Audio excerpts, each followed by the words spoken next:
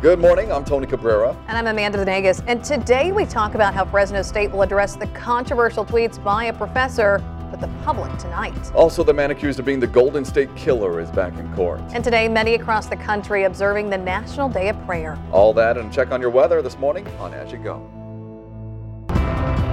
Welcome to Action News As You Go. Coming up right now. Now to our discussion of the morning. It's been more than a week since it was announced that Fresno State English professor Rhonda Gerard would not be punished following those controversial tweets about Barbara Bush's death. Fresno State President Joseph Castro inviting the public to a forum. It's for anyone with questions or concerns about the handling of Professor Gerard's Twitter bashing of the family.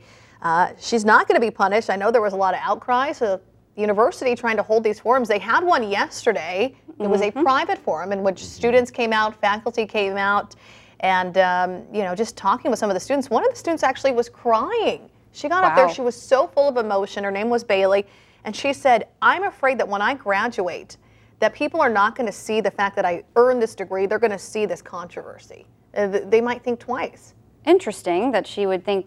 Is she a freshman or is she about to graduate now? She's about to graduate. Okay, I was going to say this could change in 4 years. Totally. She's about to graduate, but the fact that it's, shed this dark kind of cloud a little bit over the university maybe, or it's caused some controversy. Oh, for sure. It definitely caused some controversy, but things like this always pass, I would say. And it's just one professor. Yep. They've dealt with other professors in the past, and we've already forgotten about those. Exactly. Right? Well, maybe you haven't. I'm kidding. We did report on it, I remember. Yeah, but you were mentioning that, why open this up to the public to fill the Save Mart Center with people? What you were saying? Oh, yeah. So, to me, they already had their discussion yesterday with the students, and then it was closed to the public. Today, it's open to the public, so everyone's free to come and express their emotions and their feelings and their opinions. But isn't that what the internet is for? A lot of people do it anyway, and there are so many trolls out there that end up saying disgusting things or even very nice things. But again, I thought. Is it really necessary to get everybody together like this? Yes. Just to stand up in front of each other? And I'm scared that people are just going to start arguing. It could turn into that. I say in this world, why not do face-to-face communication? I agree. So many things are lost in translation on the internet. Absolutely. I can send you an email now and whatever. It's in caps and you think I'm yelling at you, but I'm not. I just left caps. Oh, I know. It depends on how I perceive the message. Ooh, I love this. Yes. We need, in the Valley, we want that face-to-face communication. A lot of people, I know, alumni saying, hey, they don't want, some people were saying they don't want to donate to a university.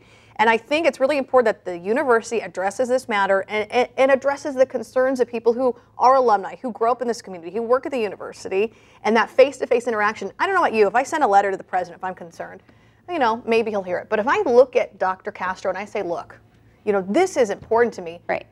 You feel like you're conveying that message to him, that he's listening. But she's still working there. What is it going to take for these people to be pleased at the end of the day? Correct. For me personally, when I was shocked by these comments, I was surprised that the university chose to keep her. But I'm still not going to go to this Save Mart Center as a private resident or private citizen. I'm not going to go. I'm not going to go speak. I don't really. See the point now that they've already made their decision? Yeah, it's like, well, that's what they're going to do. Okay. Is this really going to change their mind after the public now gets a chance to speak their mind? Could it shape their policy? Could they, now because of tenure, because of free speech laws, things like that, but could they, the university take some of this discussion, go to the collective bargaining when they say, there's a social media policy. We have social media policies here. Sure. And not only that, we do have oversight over some of what we say. And this goes on for corporations, CEOs of other companies. Could you see them shaping policy differently for teachers and saying, hey? Yeah, because they are the ones who are teaching the next generation, who influence them, who, people look up to professors sometimes and say, this is my idol, this is who I, look up to. Sometimes they don't even look up to their parents, they look up to a particular professor. I don't know anybody that looks up to this particular professor that we're talking about, but then again, I don't know anybody that goes to the school, so it's not saying much. Personally, I think the university, we are known as more of a conservative town, more, the Valley is just rooted in conservative kind of roots.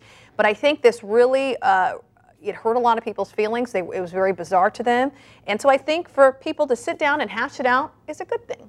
It's ironic that today's the National Day of Prayer, because at church the other day, they were saying, instead of bashing this woman back, why don't you step back and pray for this woman? Yes. Because there's obviously something wrong with her. Oh, for somebody to just lash out like that, whether you agree with them or not, it was very aggressive in what she was, mean-spirited. There's obviously something going on in her life, maybe. That may have not possessed, but made this erupt. Exactly. So maybe we should be more concerned about maybe getting her into a good spot in life. Sure. To where you wouldn't have to lash out. Take the higher road and be more, I would say, professional / mature. I think that's better than trying to sit there and try to attack her now that you're offended, because now what makes you any better that you're also now being negative. Yeah. Well, we don't know what people are going to say tonight. Some people could be negative. Some people could be, it'll be a I feel like bag. levels. But I think some people may tonight say, hey, this is important to me. Sure. Why? So, but yes, we don't want, bashing if you negative with the negative. Doesn't always work. It doesn't always work. But. Well, we will definitely be there, and we will have more for you on later editions of Action News. And we've talked about this issue before. Go to previous podcasts if you'd like. We're going to take a quick break. We'll be back in just a bit with our weather and stories of the morning. Hey, Central Valley, there's a new way to get your news. The all-new ABC 30 News app, powered by you. Your interests, your neighborhood, news and weather? Yeah, it's got that too. See the news you care about and only the alerts that affect you. The ABC 30 News app. No other app does local like this. Search ABC 30 in your app store. And welcome back as you get your day started this Thursday. We're getting closer to Friday, the weekend. Let's check on our weather. Alina, it's kind of feeling summer-like. Amanda, it is. It certainly is. Temperatures today will be in the low to mid-80s.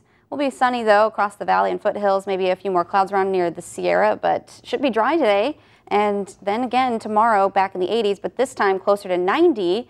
And some spots might even get to 90 degrees already on Friday. And it looks like we'll be seeing those very warm temperatures last all the way through the weekend. And not expecting a whole lot of change even into next week. Upper 80s for the high temperature, maybe back near 90 for some spots once again. So hold on to your horses, I don't know, your hats, everything. It's not going to be too bad. Hold on to your sunscreen. Exactly, and the sunglasses in the water. Okay, now to the stories of the day. The 72-year-old man accused of being the Golden State Killer is expected to be back in court this morning. The defense team for Joseph DeAngelo Jr. filed a motion Wednesday to suppress evidence obtained by a search warrant. The judge said he wanted time to review the motions and delayed the hearing until today. DeAngelo was arrested last week at a home in Sacramento County. It's believed he's connected to a series of killings and rapes across the state in the 70s and 80s, including some in the Valley.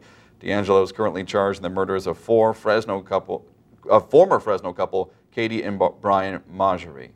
And today is the National Day of Prayer. It was signed into law in 1952 by President Harry S. Truman. The annual observance invites people of all faiths to pray for our nation. President Trump will attend an event in Washington, D.C., while faithful across the country will attend events in their own communities. And no matter what faith you are, I think just pausing for a moment and hoping our country gets in a better place, that we become more united, and that our kids don't have to live in this violence. That is true. I mean, we're so polarized these days that anything helps, right? Yeah. Okay, that's all for today. Have a great one, everyone. Don't forget to subscribe to this podcast if you haven't already. And for more stories, go to abc30.com.